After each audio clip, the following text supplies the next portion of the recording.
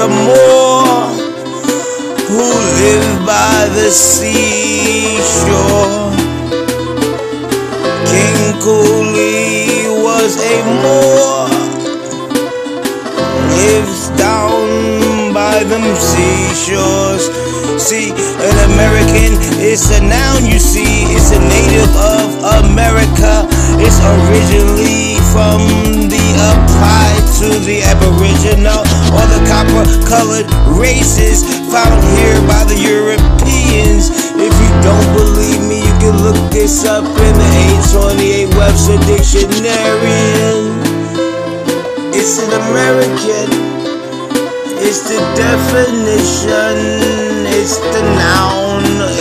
1828 Webster Dictionary about the American, the copper color tone founded by the Europeans, and we call ourselves the Moor in America.